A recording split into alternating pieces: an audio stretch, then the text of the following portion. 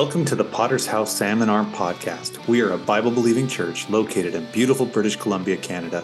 We are proudly part of the Christian Fellowship Ministries with 3,000 churches around the world. We are a church focused on world evangelism, discipleship, and church planting. Here we will share recent sermons from PHSA Church and other sermons from throughout our fellowship. I am Pastor David Bickford, and I will be your host for this podcast. I thank you for listening today, and we hope these messages are a blessing to you and bring you closer to God.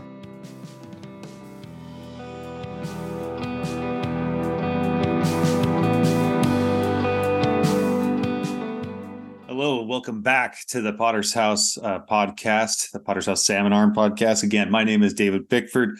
I am the pastor of the Potter's House in Sam and Arm, and I thank you for joining me here again today.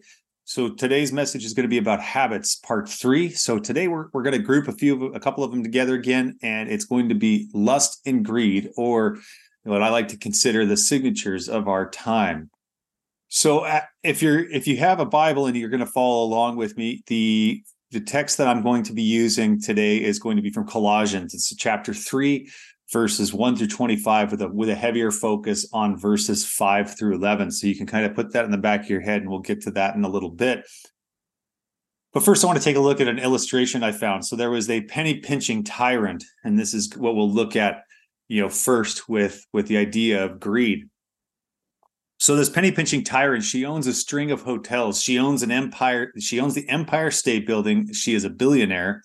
Yet in September 1989, Leona Mindy Rosenthal Helmsley was convicted of 33 counts of tax evasion, for which she faces the possibility of being sent to prison for 100 years. According to the Time magazine, she emerged as a penny-pinching tyrant who tried to stiff just about everybody that she knew. No amount of money was too small to fight over, and after the sudden death of her son, at the age of 40 in 1982, she sued and won the lion's share of his estate, which was only $149,000, leaving his 4 children with $432 each and his widow with $2,171. Now, I don't know the background to this story, but even on its face, you could see how amazingly greedy or penny pinching this woman must have been to even go through the process of suing or trying to go through legal means just to keep what little money this was when compared to her overall great worth. And so it's an interesting picture that greed is not based on amounts as much as on a hunger. And again, this is kind of what I talked about with sins of excess a little bit, right? Where it was, with gluttony and things of that nature, where it's just this overwhelming desire for just getting more stuff, or a desire for avarice. So avarice being very strong in this person's life. So here's another story. It's this one's titled "Consumed by Their Own Lust," and this is radio personality Paul Harvey. If you haven't heard of Paul Harvey, he was pretty important, radio broadcaster. Even as I was growing up, he would say, and he would give these stories, and then he'd say, and that's the rest of the story. And so he was a very good storyteller, lots of really good stuff from him. But in this illustration here, Paul Harvey tells the story of how an Eskimo kills a wolf. The account is grisly, yet it offers us this fresh insight into the consuming, self-destructive nature of sin. First, the Eskimo coats his knife blade with animal blood and allows it to freeze. Then he adds another layer of blood and another until the blade is completely concealed by frozen blood. Next, the hunter fixes his knife to the ground with the blade up. When the wolf follows his sensitive nose to the source of the scent and discovers the bait, he licks it. Tasting the fresh frozen blood, he licks faster and faster, more and more vigorously, lapping the blade until the keen edge is bare. But feverishly now, harder and harder, the wolf licks the blade in the Arctic night. So great becomes his craving for blood that the wolf does not notice the razor-sharp sting of the naked blade on his own tongue, nor does he recognize the instant at which his insatiable thirst is beginning to be satisfied by his own warm blood. His carnivorous appetite just craves more, and until the dawn finds him dead in the snow. So here's a terrifying tale of about how our lusts can literally lead us into a position where we are willfully hurting ourselves. We are willfully harming ourselves just to feed this gap in our soul, this gap in our heart with this desire. You could see this, illustrated very clearly with people who get, addicted to certain drugs, where the lust for the high or the lust for these drugs becomes overwhelming to the point where they're either unwilling to admit or unknowingly harming their bodies to fulfill that need or that lust. Chris Zellweger had this quote. It says, "It is a fearful thing that people can be consumed by their own lusts. Only God's grace keeps us from the wolf's fate." That's a critical part of our understanding, is that, mankind, being wicked from the beginning, since the fall, and it's only through God's grace that keeps us from succumbing to a fate like that wolf's. So in our text, Colossians 3:1-5, let's read. This is about putting on the new self in Jesus Christ. So in verse 1, "If then you have been raised with Christ, seek the things that are above, where Christ is seated at the right hand of God. Set your minds on the things that are above and not on the things that are on earth. For you have died, for your life is hidden with Christ in God. When Christ, who is your appears, then you will also appear with him in glory. Put to death, therefore, what is earthly in you: sexual immorality, impurity, passion, evil desire, covetousness, which is idolatry. On account of these, the wrath of God is coming. In these you too once walked when you were living in them, but now you must put them all away: anger, wrath, malice, slander, and obscene talk from your mouth.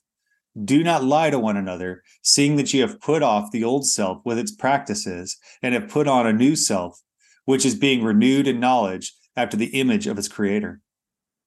Here there is not Greek or Jew, circumcised or uncircumcised, barbarian, Scythian, slave-free, but Christ is all and in all.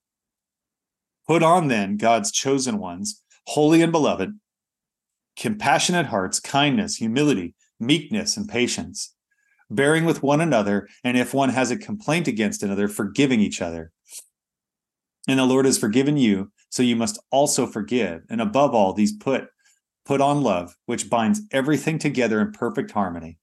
And let the peace of Christ rule in your own hearts, to which indeed you are called in one body, and be thankful. Let the word of Christ dwell in you richly, teaching and admonishing one another in all wisdom, singing psalms and hymns and spiritual songs with thankfulness in your hearts to God. And whatever you do, in word or deed, do everything in the name of Lord Jesus, giving thanks to God and Father through him." Now here's some rules for a Christian household. We pick up again at 18. "Wives, submit to your husbands as is fitting to the Lord. Husbands, love your wives and do not be harsh with them. Children, obey your parents in everything, for this pleases the Lord. Father, do not provoke your children, lest they become discouraged. Bondservants, obey in everything those who are your earthly masters, not by way of eye service or people pleasing, but in sincerity of heart, fearing the Lord. Whatever you do, work heartily as the Lord and not for men, knowing that from the Lord you will receive your inheritance and reward. You are serving the Lord Christ, for the wrongdoer will be paid back for wrongdoing he has done, and there is no partiality." Now I know that might be a bit overwhelming, that scripture, because it's a big chunk. It's a whole chapter. But the reality is, as we focus on verses 5-11, again, that's to put on death, therefore, what is earthly in you: sexual immorality, impurity, passion, evil desire, and covetousness, which is idolatry. Now we know that we're being called to do these things, but we're not being called to do these things under our own power, but rather through Christ Jesus.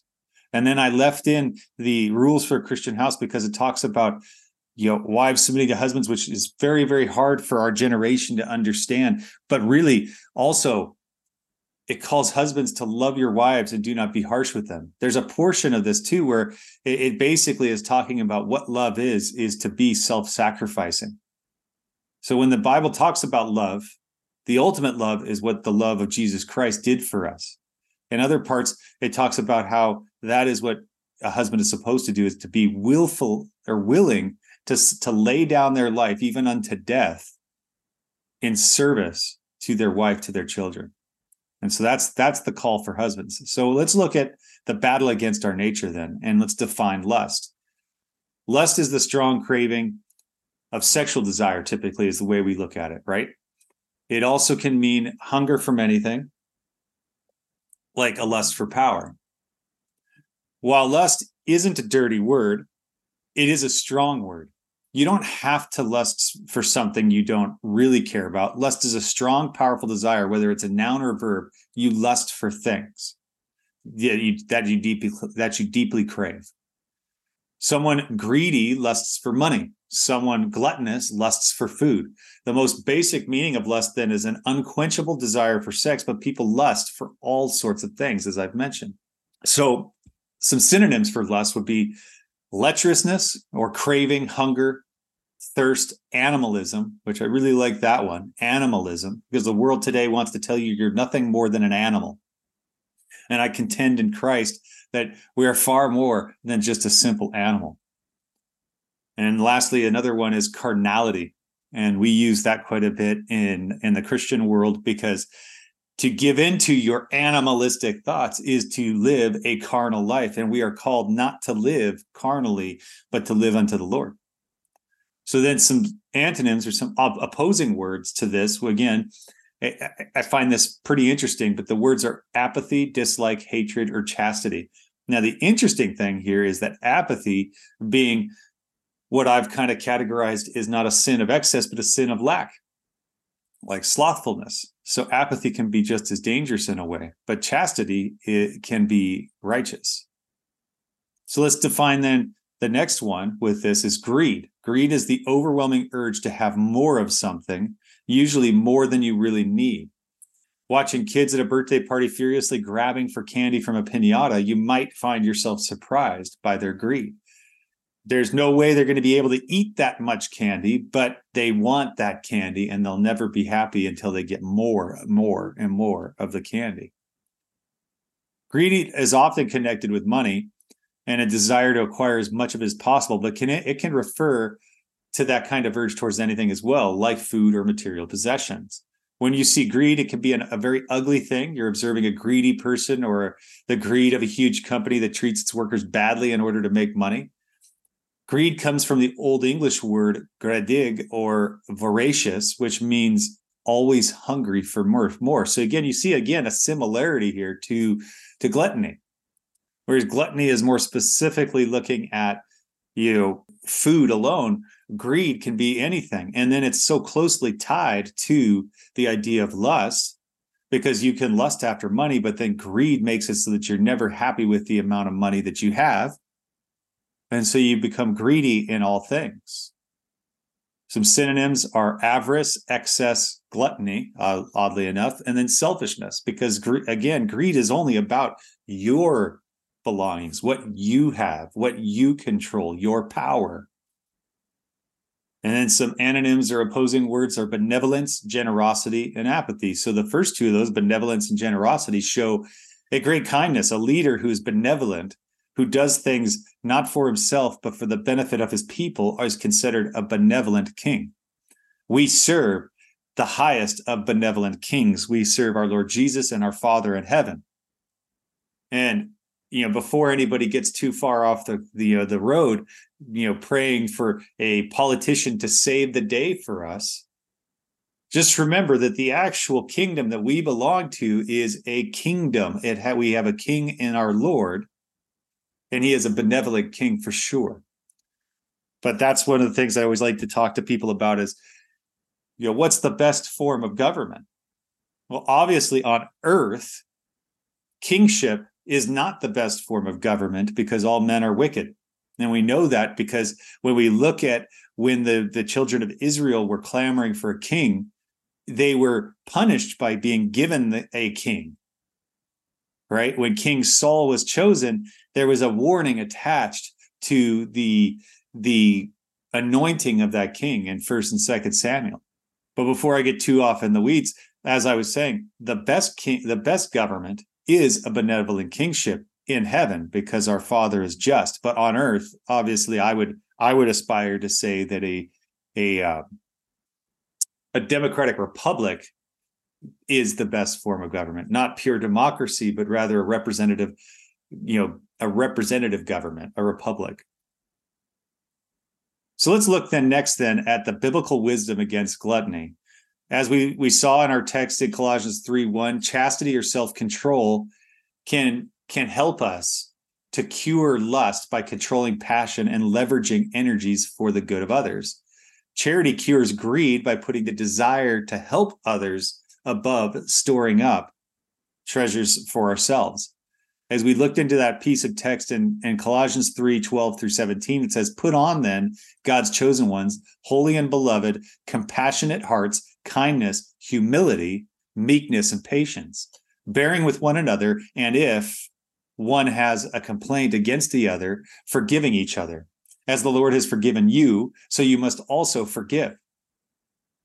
And above all these things, put on love, which binds everything together in perfect harmony, and let the peace of Christ rule in your hearts, to which indeed you were called in one body.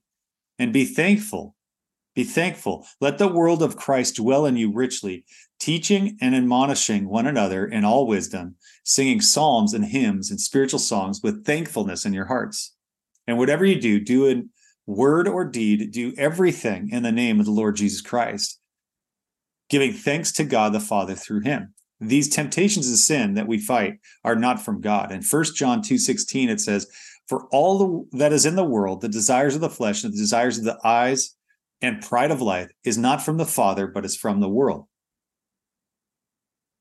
This is an important thing to understand and encapsulate into your head, is the idea that what we fight through is not from God, but it's from this fallen world. It's from the sin that entered into this world.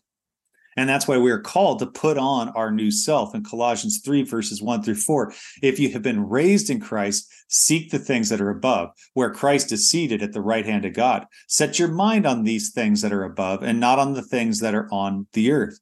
For you have died and your life is hidden with Christ in God. When Christ, who is yours, appears, then you will also appear with him in glory." And that brings me to my final point this morning, which is, how do we win the battle? What is winning the battle? In Matthew 5:27-30, it says, "You have heard that it was said, 'You shall not commit adultery.' But I tell you that anyone who looks at a woman lustfully has already committed adultery with her in his heart. If your right eye causes you to stumble, gouge it out and throw it away. It is better for you to lose one part of your body than for your whole body to be thrown into hell. And if your right hand causes you to stumble, cut it off and throw it away. It is better for you to lose one part of your body than for your whole body to go to hell." Now, if we take these words that are from Jesus to heart, then we know that we are responsible for not only our actions, but our thought life. This is a critical thing that a lot of Christians have a hard time with. And I've even heard, some Jewish leaders like Dennis Prager recently talk about how if it's just in your thoughts, then you can't be judged by it from a godly perspective. And that's, as we can clearly see from Jesus's words, where there's a big distinction between the old worldview and the Christian worldview, or today's worldview and the Christian worldview. In the Christian worldview, you are very much judged for what you allow to happen in between your head, in between your ears here. You got your ears. So in between here, what you allow to sit in here to grow, what you allow to, if let's say you're going to jump into, Facebook's metaverse or some virtual reality thing, what you do in that space, you will be judged for. So if you're doing ungodly, horrible things within your mind's eye, and you're not taking those thoughts into captivity, there is judgment for that. And that's why we're told by Jesus himself that it's like adultery. If you sit and ponder about it, it's just as bad as doing it from a biblical sense. This means that we need to take accountability for every thought and judge it. The way that we can overcome greed is through charity, and we have to bring that charity before the Lord. The way that we overcome lust is with chastity, is to bring it into the Lord. So therefore, what do I mean by that? Well, it's pretty simple. If you have an issue of being greedy, go do some more charity work, right? Go do something that's going to take your mind off take your mind and your actions off of you and do it in service to somebody else, altruistically. Now, you might not be doing it altruistically in the beginning because you're a greedy person and you have an issue here, and you have to break through that and put it under the blood of Jesus Christ. Similarly, if you have issues with lust, you need to abstain or get away from situations that are going to cause that to be, to cause that to grow within your own spirit. And you need to put that on the blood in prayer. Use the spoken word to come against your unspoken word. So as you are struggling in these situations, these areas, make sure that you're praying against these things and that you're reading your word and putting it under the authority of Christ and not under your own authority. And again, I say that prayer is the tool that speaks to faith and confers with the Creator. So this is where you really need to spend time. Reading the Word of God will instill godly wisdom and tear away at the ungodly beliefs that we fight against. The Word is pure and clear, but we can also pray to God to open our eyes for the truth of the Word so that it can be written upon our hearts. The church allows us to live together and strengthen each other, building godly relationships and provide accountability and responsibility in our lives. This is why we're told not to forsake the gathering of the brethren. In Hebrews 10:25, it says, not neglecting to meet with others, as is the habit of some, but encouraging one another, and all the more as you see the day drawing near. Personal contact with other Christians is not merely a suggestion of the Bible. It is a command. A practical reason for us was given in the prior verse. Relationships with other believers are one way to be encouraged to live a life of faith that we proclaim. We are called to hold fast through our own spiritual maturity. Grow in faith, however, is greatly influenced by having Christian examples around us. And that is why the Great Commission was for the church to make disciples, not merely to talk about Jesus. Matthew 28:18-20. Verse 24 commanded Christians to look for opportunities to inspire others to love and do good works. And then lastly, we have Ephesians 6:10-20, putting on that whole armor of God. Finally, be strong in the Lord and strength of his might. Put on the whole armor of God, that you may be able to stand against the schemes of the devil. For we do not wrestle against flesh and blood, but against the rulers, against the authorities, and against the cosmic powers over this present darkness, against the spiritual forces of evil in heavenly places. Therefore, take up the whole armor of God, that you may be able to withstand in the evil day, and having done all, stand firm. Stand therefore, having fastened on the belt of truth, and having put on the breastplate of righteousness, and as the shoes for your feet, having put on readiness given by the gospel of peace, and in all circumstances take up the shield of faith, with which you can extinguish all the flaming darts of the evil one, and take on the helmet of salvation, the sword of the Spirit, which is the word of God, praying at all times in the Spirit with all prayer and supplication. To that end, keep alert with all perseverance, making supplication for the saints and also for me, that words may be given to me in opening my mouth boldly to proclaim the mystery of the gospel, for which I am an ambassador in chains, and that I may declare it boldly and ought to speak. So that brings me to the close. And if I could just, if you're not driving, have every head bowed, every eye closed, no matter where you are, because this moment is the invitation. At the end of every message, there's an opportunity. And this is something that I hold truly dear to in my life, is the fact that every message needs to come with the opportunity for those that aren't saved. What does that mean? If this message is spoken to you, if you battle with these things, have you ever taken the opportunity to give your life to Christ and try it his way? Is your way working? Is your way working? And I contend that even if you think it is, it probably isn't working as well as you thought. I contend that everyone needs to turn to Jesus Christ, but not all will have ears to hear it. But if this message did resonate with you, then I give you this, that you can too be saved. And it's very simple on how to do that. You just have to repeat. It's not an incantation. It's a revelation.